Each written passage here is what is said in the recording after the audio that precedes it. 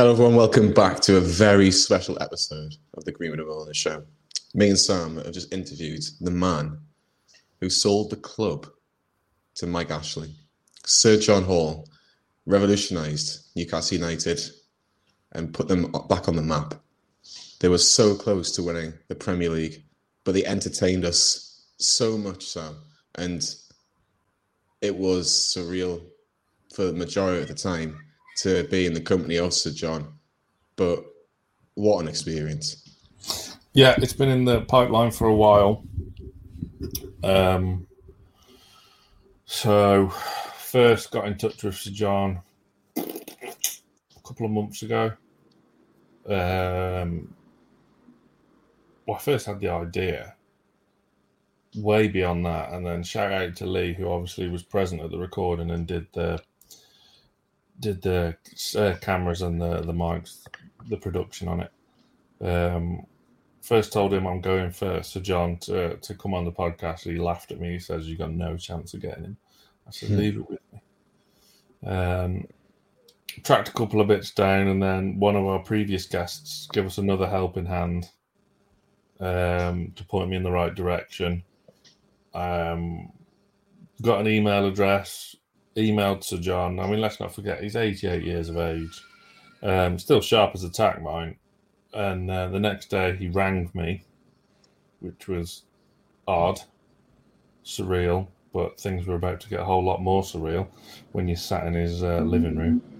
But yeah, he was absolutely lovely. What do you want to do? Blah, blah, blah. So most of the time we record these remotely and in our front room, dining room, kitchens, bedrooms, wherever. And the guest just dials in. But no, he didn't want to do that. He wanted to do it in person. So it took a bit of extra planning. And yeah, eventually we got a date set where we were all free. And I made the 3.5-hour journey up. Johnny and Lee made the 10-minute journey across. And there we are. We're sat in the presence of a Knight of the Realm and the former owner of our beloved Newcastle United.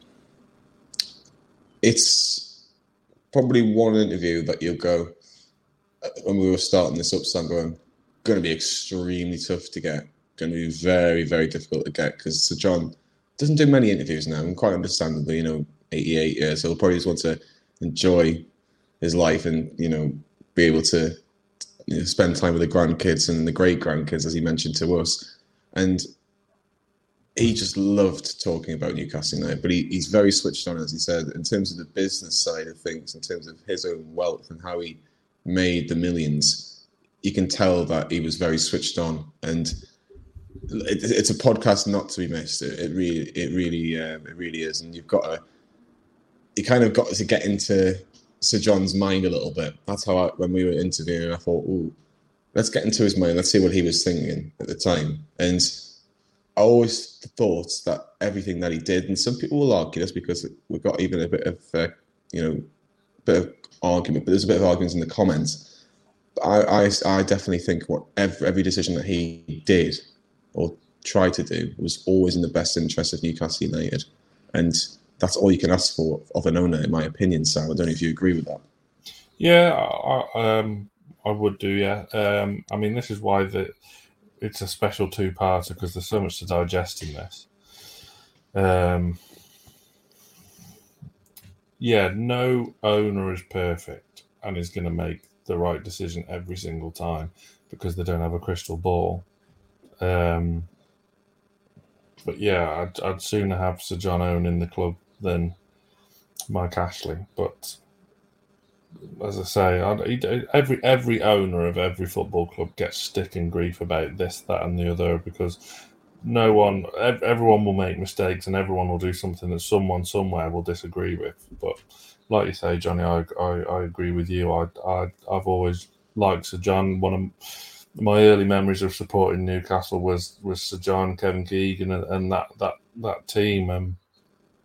Sir John never shied away from his ambition for the football club and talking to the fans, and it's a far gone cry from where we are nowadays.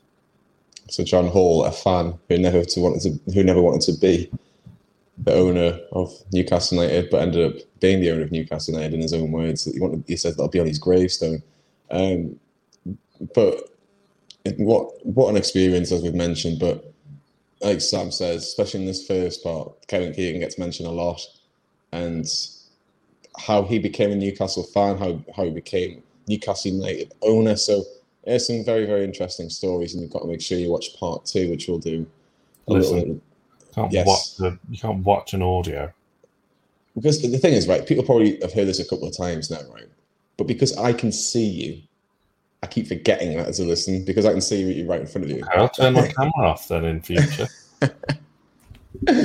But absolutely brilliant. And again, big thanks to Sir John for letting us in and doing the interview. And again, a big thanks to Lee behind the scenes. But without further ado, this is part 1 of a very special agreement in Mullen the Show. And it is with Sir John Hall. Hello everyone, welcome back to a very special episode of the Agreement and Mullen Show. We are joined by a man who owned our magnificent football club, Newcastle United, a man who managed to get success in the modern era for Newcastle United, and that is Mr. Sir John Hall. Sir John, how are you? I'm fine. Getting old. I'm 88 now. I'm basically retired, semi-retired, living with a family, and basically, life's been good. And sort of when you get to my age, you reflect on it. And one of those great reflections is Newcastle United. And looking at it where it is, where we come from, and where it is now, it's a matter of some concern. I mean, you've got a fantastic part of the world here, and when the sun's shining like it is today, I suppose it's a perfect place to reflect and reminisce about the good old days. Yeah, you kind of live in the past. That's one lesson I learned basically when you're in the Northeast. So often we've lived in the past, in the mining industry, in the old industries. You've got to look forward, and it's how we take ourselves into the 21st century, the 4th Industrial Revolution. And I suppose that's all part and parcel of looking where sport's going to go, because sport plays a very important part in the lives of the people here. The one thing I found when I owned Newcastle United was that the football club meant so much to them. It was their life. I had my business, and that's up to somebody, and it was a business to me, but I'm a Geordie, so Newcastle was always in my heart. And I couldn't realise how much it meant to them. And when we were winning, I always remember the businessmen or season ticket holders used to say, on a Monday morning, the workers couldn't wait to get in to talk about Newcastle, about the win, because we used to win then, and they used to look forward to the next match. And so the club is so much part of the region, and we've got to look at it in that context and as to where the club's going. And that's something I can't influence it, but I can basically have my views, which I've got, I think, probably some strong views, where the way, not just Newcastle, but the way football's going. I think it's to the detriment of the game for the fans. Just before we talk about your ownership, can I just ask what your first memory of Newcastle United is? Is it as a child or just anything that you can tell you? I lived in Ashington, near Ashington, and my dad and all them Newcastle supporters. And of course, they worked all during the week. And Saturday was the only day we could get it. And basically, we used to come to the home matches. And then the ground wasn't developed, and the east side, which was just planks of wood and dirt stand, and we're big family people, and so the families used to come. 4 families used to get the number 3 bus from Ashington, Newbigin, and Bedlington, and they all used to come at the same time into Newcastle, and would go down to the Co-op Wholesale on Waterloo Street, and you would get measured for your clothes and that there on tick. You got a letter from the local branch said, "Would you please supply Mr. Hall to the Somerset, £20. And then we had fish and chips for lunch. And after lunch was finished, the men went to the football, Newcastle, and stood out, and the women went shopping. And when the match was finished, we basically came back to the Haymarket, where the United bus service ran, the number 3 bus, and the women were on the queue, so we got in, because there were big queues then, and we got the bus home. And when Newcastle were playing at home, we went to the cinema, but my dad took me, I think probably I was about 8, the first match, and we were on the popular side. But I don't know if you remember, people of my age, there were mud terraces and just sleepers. But at the back, there was a retaining wall, and there was some planks of wood, railway sleepers went up and to hold it up. And there was on the top of them, there was about a 6-inch ledge, and that went right along the back of the east side. And if you got in early, you could stand on there.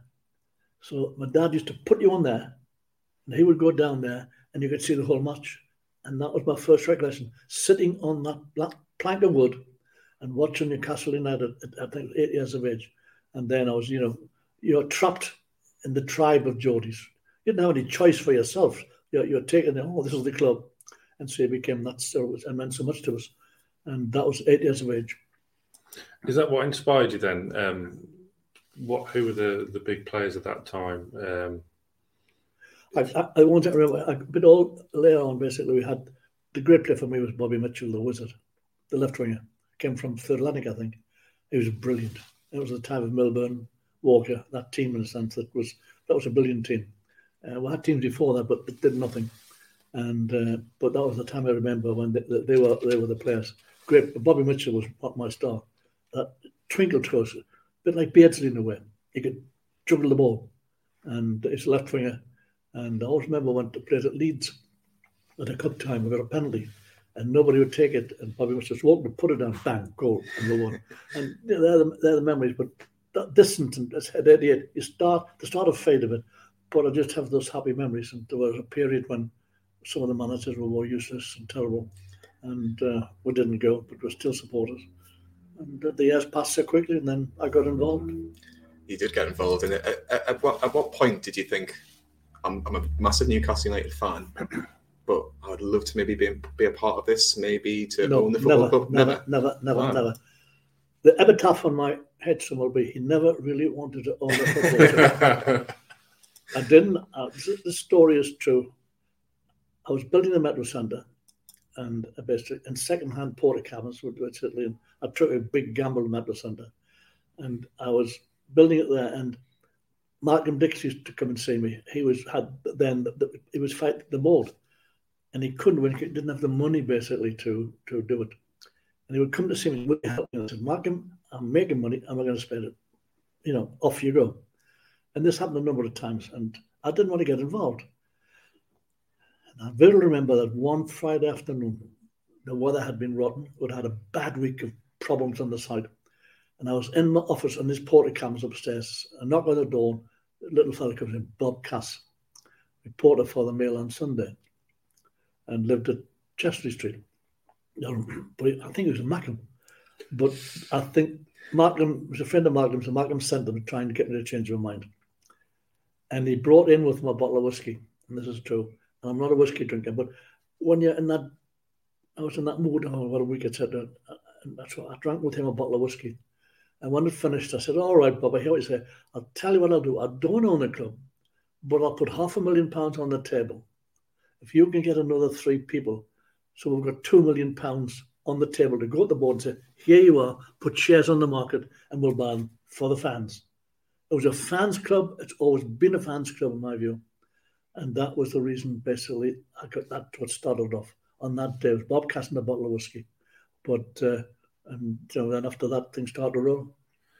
Did that ever happen again in the future when someone, they wanted you to fork out some money for a player? Oh no, they brought a bottle of whiskey. No, I'd learned my lesson. I was trapped in it. So the story after that was basically that another 3 people came on board, Joe Robinson and Brian Reid and Bobby Pattinson came and promised money.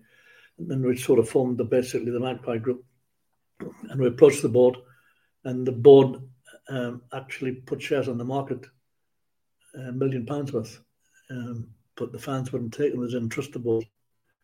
And by then I bought some shares up and to sort of get some position of power. I can't remember what I had, 20 or 30%, something like that. And they put Douglas and I on the board. And Freddie Shepherd had joined us with his shares. And so we went on the board, and the whole intention was just basically to get the share issues when the fans didn't take them up. That was it, what we do. And I think it was maybe 40% we got to. We're probably the largest single shareholder in the club. And I always remember as I was myself and Douglas and Freddie, and I went for a holiday. Thomas Cook it was his 150th anniversary, and they arranged a world trip. And those 80 millionaires went on this plane around the world for a month. Great holiday, fantastic. And £21,500 it cost each, 43,000 for me and my wife and I. had a great time. But I got to halfway around the time, and I got to Repulse Bay in Hong Kong. Just had a meal. Manager comes around. Is there Mr. Hall here? Mr. Hall here. I said, yeah, here I am. Telephone call for you. I said, so I'm here. Yeah. So anyway, I got there, and it was afternoon in England, and it was Douglas and Freddie Shepherd from the boardroom of Newcastle. And he said, Dad, the club's going bust. I said, what the hell do you mean it's going bust? I've just left you 2 weeks ago. Can it have? He says, it has, Dad, and you've got to put money in. I was on the phone, I think it was on 40 minutes, and it cost me, I think it was 685,000, a telephone call to pay our share. So I wasn't too happy. And when I got back home, I found out what had happened. And the old board had an overdraft of $1 million from Barclays Bank, but it had to be spent on the management of the club, not new players. But they went out and bought somebody for 300,000. I can't remember who it was, the manager. And Barclays Bank pulled the plug and said, fund yourselves $1 million. So we, being the biggest shareholder, the old board wouldn't put their money in. I said, put our money in.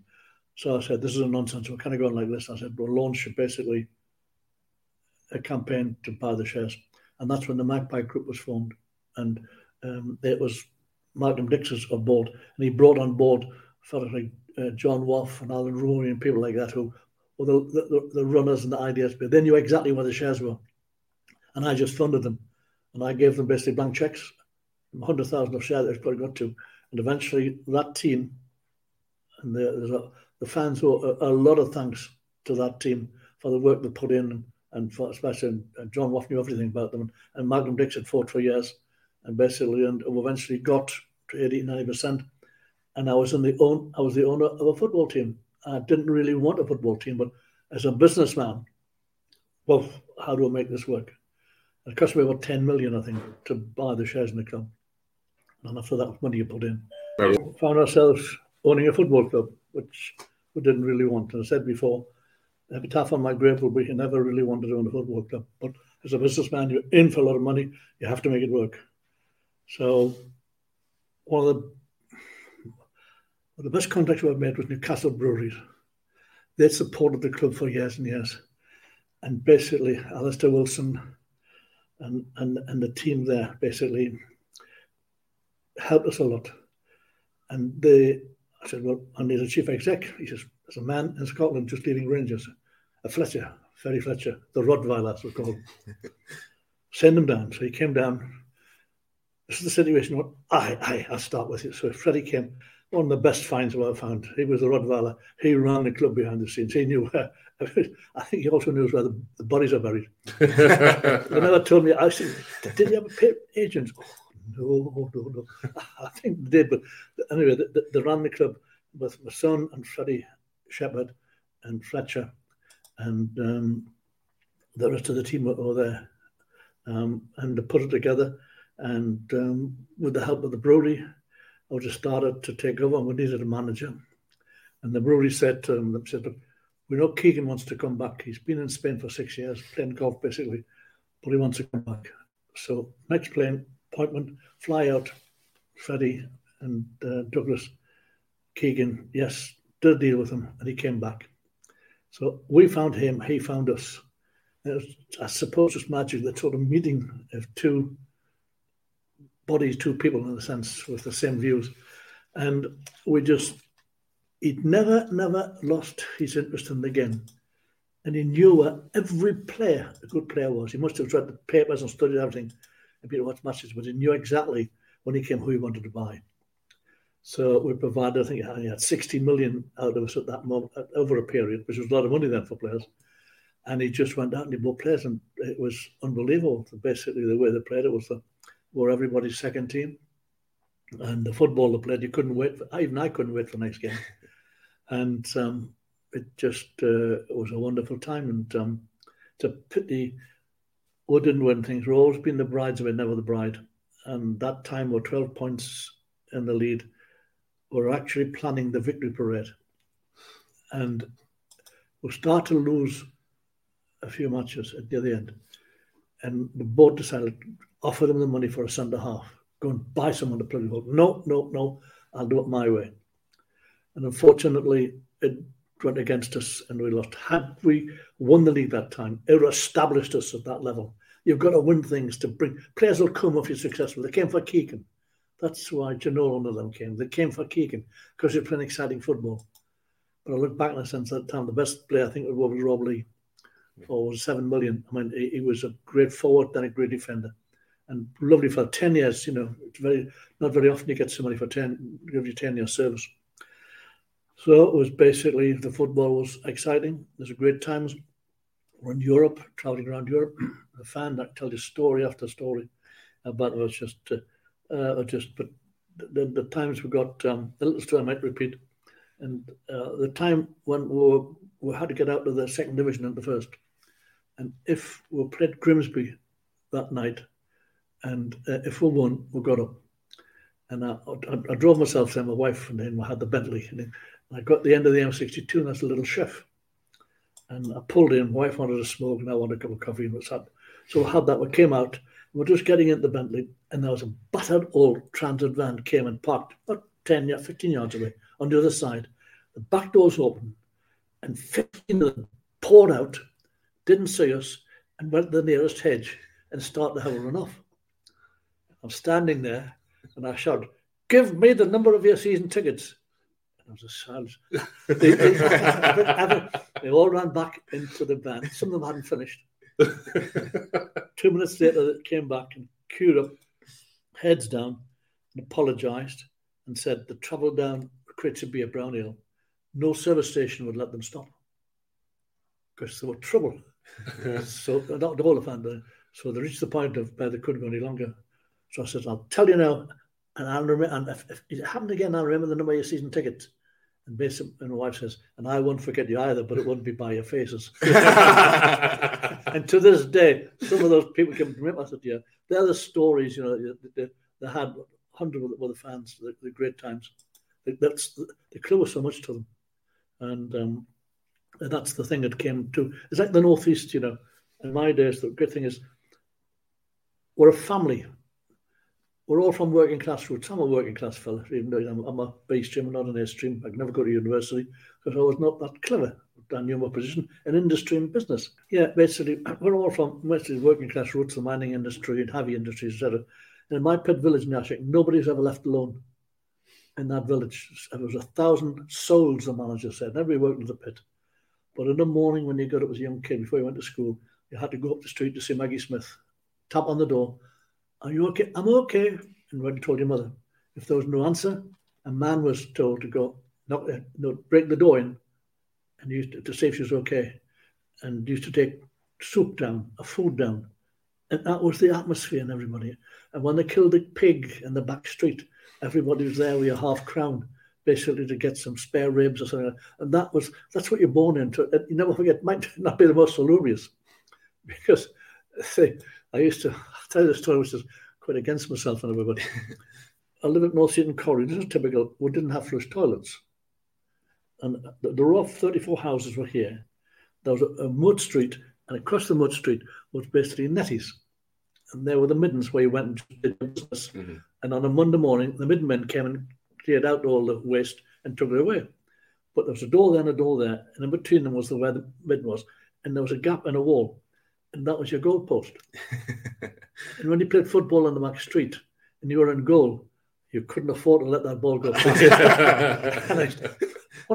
When I owned Newcastle and we had the lunches with when we played, the away team came and the directors came, I used to say Newcastle had the best choice of goalkeepers. How else we should tell the story? And I used to look at it. So that was true. That was actually, you'd never let the ball go past because you had to go and get it and wipe it.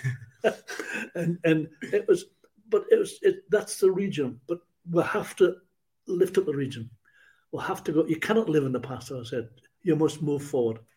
It's like the football. How do we move the football forward? Do we, in a sense, take the Saudis' bid? What's on for the Newcastle future? And I sold it, as I told you, when the Bromwooders came in, and I couldn't compete. And I took the money because basically there was no way I was going to stay in the game. I had big rows with Douglas and Freddie Shepherd, and it was Freddie's life, and he did a hell of a job as vice chairman, tremendous job, and took over from me in most times because I was building my business. But it basically, I just felt that I couldn't take it on anymore, and I was proven right. But it was great times. It was. Going back to the early days of Kevin Keegan, Oh yeah, it was a huge risk for taking on someone of no managerial experience, but obviously still an icon in the game. Was there any other managers on your shortlist, or was it just purely Kevin was the man? It was instantaneous. We took over the club one day. We sat down and said, wow, the team was there. Russell Cushing and his team in the management side. And they just went on block, and they had a tremendous. Russell knew everything about the management of the game. He was, Russell would get on with that. He knew exactly what to do in the Premier League, in the league, etc.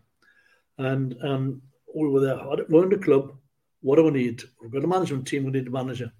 We might have looked at a few names, and we're talking. What was the brewery, basically, who were actually at the desk at the table with us. They had a seat at the table, and they said, "Look, Keegan wants to come back." Oh, because he had a tremendous rapport with the fans at Newcastle. Yeah. And so we said, let's go and see him. It just happened like that. And they went to see him, and were caught. We found Keegan, and Keegan found us. And the two gelled together like that, and it was the best years of Newcastle I've ever seen. That was just something that happened. There was no second manager, just him. I love the. We took a risk, yeah. but in a sense, but what do we have to lose? We're newcomers. That's it. These are the decisions you make in business. So you win some, you lose some. But Keegan had a tremendous rapport. He knew the game, etc., and we took a risk, and it worked. I love the quote, actually. I'm going to read this out because I thought it was absolutely fantastic. It was, the two people are talking to each other right now who can save Newcastle United. And you've got the passion and I've got the money. And I look at the current day and everybody will say, we're lacking this, we're lacking that. But that passion and that drive from Kevin Keegan, it was just so amazing to watch from. It didn't have to be a Newcastle fan to have a manager who would go out to the top of the turnstile, the top of the stairs, and explain his reasons for Andy Cole, for example. That wouldn't happen nowadays. No, because but that was the bond we had with the fans. It was like before I took the club over, I would take them over. We went around the clubs, and we used to have meetings at all the clubs from the northeast, telling the supporters they used to come there. The workmen's come. This is what we're going to do. You're either with us or against us. And as long as you explain something to them, then they're with you. And that's how we sold ourselves to the fans. And we basically, I think we did what we said we were going to do. And unfortunately, things didn't go on. But it was when Kevin left for circumstances, and nothing remains the same forever, unfortunately. It's one lesson you learn. But no, the two it just gelled. It was a magical moment in soccer, in business and soccer and life. And the two parties came together, and we backed them. And I think it was about 60 million we gave at the time. Were found from players, etc. Because we had to take it from the business to put in. And it's the one lesson I learned in terms of you have to put money into the game if you're going to build a team. Unfortunately, it's the marketplace sets the levels. And there's no way could I, as I said before, with the Abramovich, there's no way would I try to. So you have to take a common sense approach, and not be a silly fool and try to compete with them, because we didn't have the cash to compete with them. But we did our part. I just feel sad. So I had great plans. I saw at the time we used to have lots of young players, good players, who left the area because they never got a chance. And I wanted to basically, I thought I'll set up in the region from Berwick down as far as we could legally, with the restraint you have on your catchment areas under the league. I would set up academies, and I would basically say in Berwick, say to Peter Beattie, who retired, would you go up there, Peter, and be the manager? And your job is to find the players, the kids, bring the kids through, and bring them through in the sense, pick the best. And the best will come down to the main academy in Newcastle. So like feeder ones. But at the same time, we used those academies where the players went and we talked to the kids to ambition and get them to keep off drugs and try to help them live a lifestyle, because we have that responsibility. And I think the players influence young people more than teachers or anyone. They look up to the stars, and they have a great role to play, in my view, still have. And I think we should do more of it. Newcastle set up its foundation, and it's actually getting the community, but we've actually got to pull them together and use them because, as I said to you, I went to a college the other day just talking about what they're doing in the area. And generally the kids that come in are C stream, but 80% of them are on cannabis or heroin. Now, it's something I can't understand or believe it's what's happening. So we've got to get to those kids. And how do we get them? Football players, sport can play its part. And I wanted to use sport all over the region for those reasons. But at the same time, the young kids that didn't become players were the next generation of supporters. So self-preservation underway. And so I had each academy, I wanted 6 of them in the Northeast, and each academy had a football team, and they play each other in a little league. And the winners would then basically play at the academy here in Newcastle. And I wanted to give the junior player of the year a green jacket like the golf, you know? That's fantastic. I wanted to give him a green jacket, so he was the best. I wanted to actually reward achievement. Yeah. Get that to the kids, that they can do so much. I wanted to use soccer, but didn't have time to do it. But that's basically the dream I had, using football. It wasn't to me just football team, it was about the region. I've always fought hard for the region, and Ashington, my hometown, gave me what I've got, basically. And I'm helping them now as much as I can. But that's the dream I had for Newcastle United, more than a football team, just a part of the community. It has that influence. I sat down at times and said to my wife, I can't believe it. The football team is all they've got. We've got businesses. That's something I couldn't take in, but it was their life. They named their kids after the players. You know, so we have that responsibility. We cannot use it in the wrong way. And I don't think I might have done it at a given time, but if Abramovich changed everything. Yeah, my wife wouldn't let me call my son Alan Shearer, unfortunately. But one thing I remember when I first started supporting Newcastle when I was 5 or 6 years old, I mean, in the Midlands, I mean, in a parallel universe somewhere, I should be supporting Wolves or Aston Villa, but not for me. Not for me. But I remember you being kind of at the forefront of kind of technology and a visionary almost. I even remember when the club launched its website and you wanted to involve the Falcons rugby team and the whole, all the other sporting clubs around the area. Was that kind of part of your vision for the club in the area? I'll tell you what happened, sorry. Sky Television was there. Vic Wakeling was a Geordie and he was head of Sky Sports. He's unfortunately died some years ago, but he's a great pal of Newcastle. And we used to come to Newcastle a lot and we'd sit down over lunch and have debate. And I said, what's going to happen with television? And he said, well, we're going to get interested. It's long before they got in. He said, but we need the content. We need the match. We need the sport. And sport's going to play a big part. I thought, oh, that's great. So basically I thought, well, okay, if we can set up a sporting club of all the sports, we can use that content on television, which would help make money and would get the Northeast onto the television all the time. So that's why I went out to set up Newcastle Sporting Club. And there was 5 million in the rugby. 5 million, which was a lot of money at the time. The money was in the game, and I bought the rugby, the football rugby, the ice hockey, and the basketball for a time. And none of them really made any money. But I thought maybe we could change it with TV. I was before my time, and it cost me a lot of money. I was experimenting in a way, but it didn't come off. And that's what I was trying to do, just to get the Northeast embodied in sport for television, and that would help us market the area. If we had you get a lot of time on television for sport. And if you can use that as part of the Northeast and build the name of the Northeast, then it gets an image. That image brings industry here. It changes the perception of people outside the area about the Northeast. And these are the things I tried. I was just a local lad, but in a sense I could see that vision. I've been around the world, etc. We could go anywhere, but the Northeast is my home. I've made my money here, and it's here. I'm sitting here today, still here after all these years. I haven't run away. I'm still here. Did you almost copy the Barcelona vision? Because Barcelona have that reputation of a sporting club as well. And you see, I think basketball matches are on with Barcelona as well. And they've got the same colours, they've got the same crest, it's the same organisation. Did they play a little part? I used to go, I had a house in Spain, so to go there. I went to watch Marcel a few times from Marbella and up there. But I saw what they were doing. But just to thought, oh, this is a great idea if we can do it together. But they had a massive fan base. I don't think clubs that are owned by the fans will run at the end of the day. And they've been subsidised by the Catalonian government for years. They cannot run on their own. They're losing millions of pounds because they spend too much money. There's nobody totally responsible.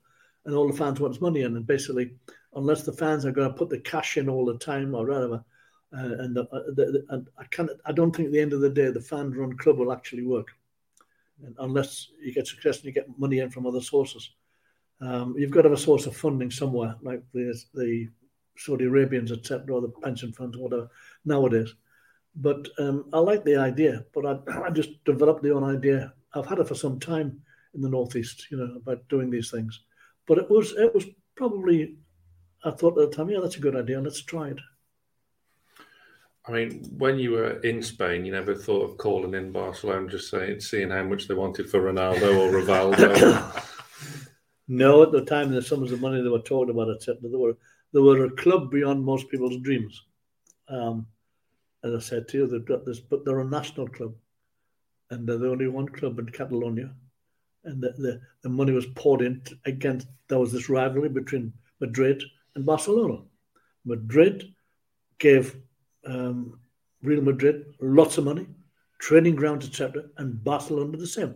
None of the clubs ever got that support from government. It's not part of our psyche, but in fact they got it, and that's how they exist. That's how they supplied, in the sense that, it was this rivalry made people in Barcelona said, let's keep our team going against each other. They hated each other in so many ways because of the civil wars, etc.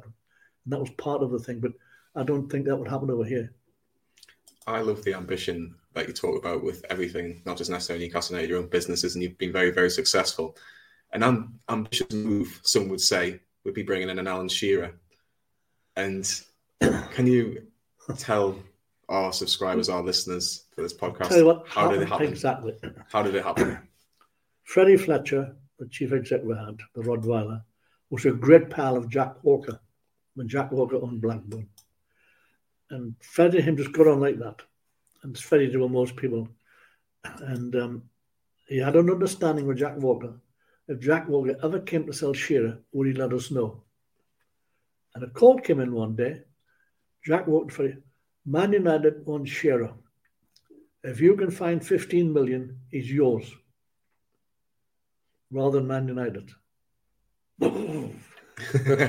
You're joking. No. So how much you got? How much you got? What can they find? And the brewery stepped in and they gave us a lot of cash up from the deals we had with them for 5-year funding. They brought it forward and we put cash in. And that's how we afforded basically we robbed Peter the Paul and got all the cash together. And that was how Alan Shearer came. Because actually, in fact, the deal between Jack Walker and Freddie Fletcher, the fans have got to thank Freddie Fletcher. And Alan came, and I remember that day. I think it was 12.5 or 15,000 people in the stadium. I mean, it was unbelievable. The normal English clubs can't compete with the money. The latest, what did you say for Grealish? £100 million, apparently. Well, we can't. Nobody can compete with that. Nobody should try to compete with that. There's got to be some. So look, if this common sense isn't coming to the game, it'll drive the game away from the fans. Yes. You might be Man City, well, yes, it's great, we've got the team. But the rest of football's there, and the rest of football needs to be looked after. If you don't look after it, you'll destroy it. And it's wrong. It's a culture. It's a culture, and it's people's culture, the way we live, and it should not be destroyed. And I'm a money man by the money men coming in. Just purely one thing. They're not coming in for our teams in our game. They're coming in to exploit it because they've seen how the Super Leagues and the rest of it, the money they can make. And to me, it's a wrong thing for soccer. And I only hope, basically, that doesn't come off. But I don't think they've gone away. I think basically they're sitting there, waiting their time. Now, money men in charge. Money men. The money they're talked about, we cannot even think about. It was started by the old factory owners, etc., to take the workers' minds off revolution. And it developed into the time until George Eastham came in and challenged the thing, so they got a better wage. And then it became the sport sport and money football. The two sport and money came together. But now it's going the other way, and it's just the finance of football, the money in football, and not the sport anymore. It is. I mean, beggars belief. How much do you think Alan Shearer would be worth nowadays? You couldn't even put a figure on it. No. It's just a case of how much you want them and these people. How much have... Try and put yourselves in the mind. Figure how much does somebody pay if you're a big Arab owner with now unlimited wealth from oil and the gas and the rest of it coming in, and you're there sitting and you want your nation to have an image, you're changing things. You're gonna... What is 100 million to them, 200 million to them? You know, it's a sum of money. They're looking at now glory. They're getting something for their nation if they get a successful football team and it's globalized, etc. And I think basically that's what they're looking for. They're looking for some image. And the money's not in it at the moment. They're going to have to play amongst themselves. You know, can you remember when a club used to be worth, Man United, about 700 million, and suddenly it's got to 3 billion. But the people the players in that are the hedge funds, are the glaziers, and are billionaires themselves. They're playing in that league. Very few of us have got the cash to play in that league. So it's actually become a game for a certain group of people and some money funds. And I only would say to the government, to the sports minister, and to the Premier League, please, please, please save the game of football for the fans. Save the culture. It's so much to us. Everything's changing in the world. You can't, as I said before, you can't live in the past. And so too often the Northeast has always lived in the high industry, etc. But the world... I went to a conference a few years ago, and I went to a French meeting, and it was the Fourth Industrial Revolution. And I went to see what was happening, and on that was a video, and on it was a machine laying bricks, shooting straight runs. They put the bricks in, and the machine went perfect. And I thought to myself, what the hell are we going to do with the brickies? How do we educate them? And this is the changes coming to us, and we're still, you know, we've had all the money poured into the Northeast over the years, and yet we still have the same problems. And there was a report done recently by a think tank which said this, that all the money put into the disadvantaged areas has not solved the problems. So in fact, we have these inbuilt problems. And it's a case of where do we go? How do we take the areas into the next generation? And sport is part of it, as I said, but it's a problem I cannot solve. I'm at 88. I've tried to help, but I need people who are beyond me who can have the mind to understand the way industry's going. But I wonder about the area. A man who was well loved in this area was Sir Bobby Robson, and his little spell, his 5-year spell at Newcastle, a lot of fans can remember. But is it true that you nearly got him a couple of years beforehand at Barcelona? You're quite right, Billy. In many, many ways, Bobby was the most successful manager we had because he kept us in Europe more longer than anybody else. When Keegan went,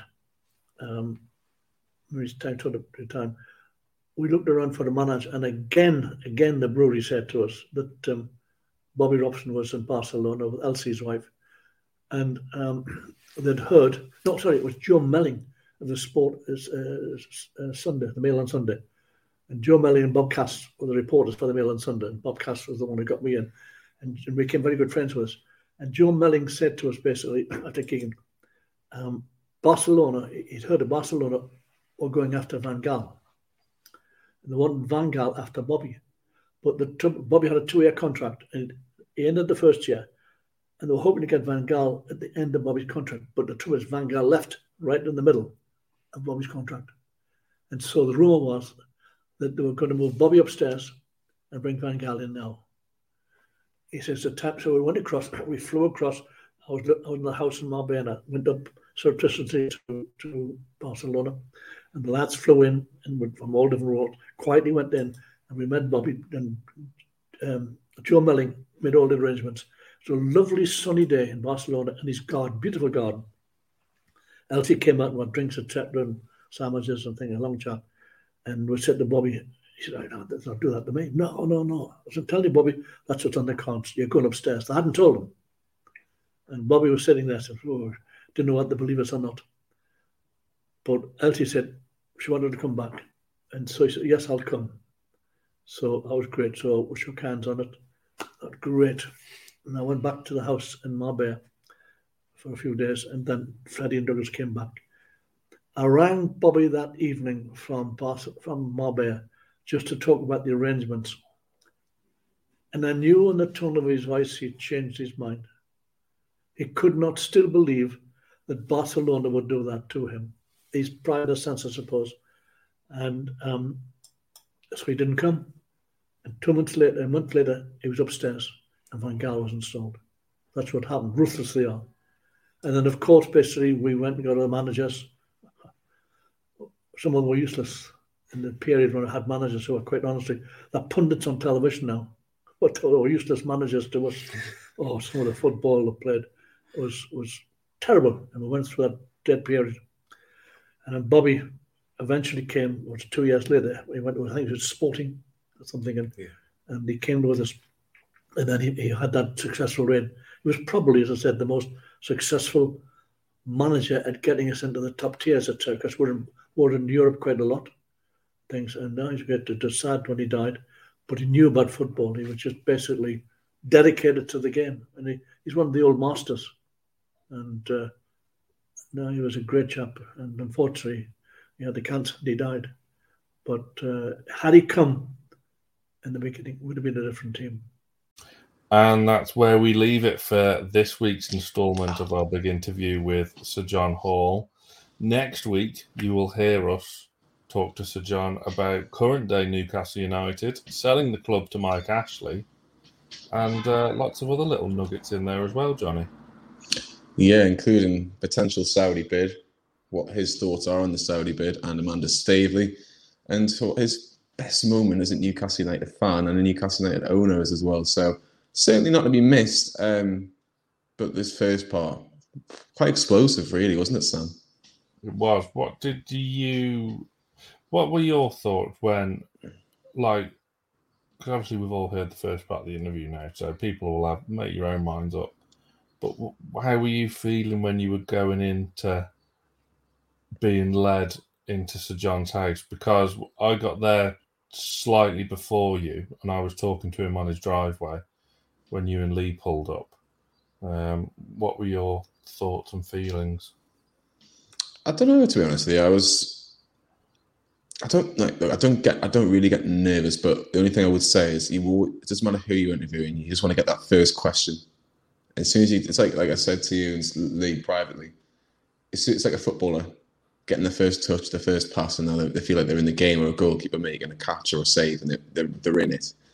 But when I was walking, I was thinking, some of these, the pictures, you could just, as soon as you walk in, and there was pictures everywhere, and I was just thinking, some of these are probably worth thousands. And like it led us into like almost like a living room, and it was just very relaxed, wasn't it? I'll tell you how normal it was. Just a couple of cups of tea, a cup of coffee, and a couple of Kit Kats for 20 minutes while we were getting set up, and it was just the nicest talking about current day affairs in terms of football now, and you could tell like his brain was almost working overdrive, thinking, well, £100 million for Jack Grealish, that's when the day of the interview was. Wow, that's mental, and so that's where football's going. It's wrong, but that's where it's going, and I can't compete. And you know, it was really, really interesting to speak to Sir John, and I didn't feel like proper nervous. I just felt, look, let's just make sure we get it right. And I don't know if that's what I came across when we were talking after. We went in the quayside, and that we wanted to just make sure we got it right. And I felt that we asked the questions that people wanted to hear with both parts, but especially that first part about how he got into Newcastle United, obviously the Magpie Group story. I felt that was really, really important, because I don't think he actually ever really wanted to be involved until a little bottle of whiskey got involved. As you mentioned to him, is it about every decision? Is it a bottle of whiskey involved? It'd be good if there was. But he was very good at like making you feel at ease. Like when I pulled up on his driveway, he was just sorting some stuff out in his garage, like you would if you were to go and see your granddad. Like he's just tinkering in his garage with his tools or whatever. So that was it was very surreal. But yeah, that's the first part. Thank you very much for listening. Please do remember to drop us a 5-star review if you're listening on iTunes, and subscribe if you haven't already. So that was part 1 of Sir John Hall. See you next week for part 2.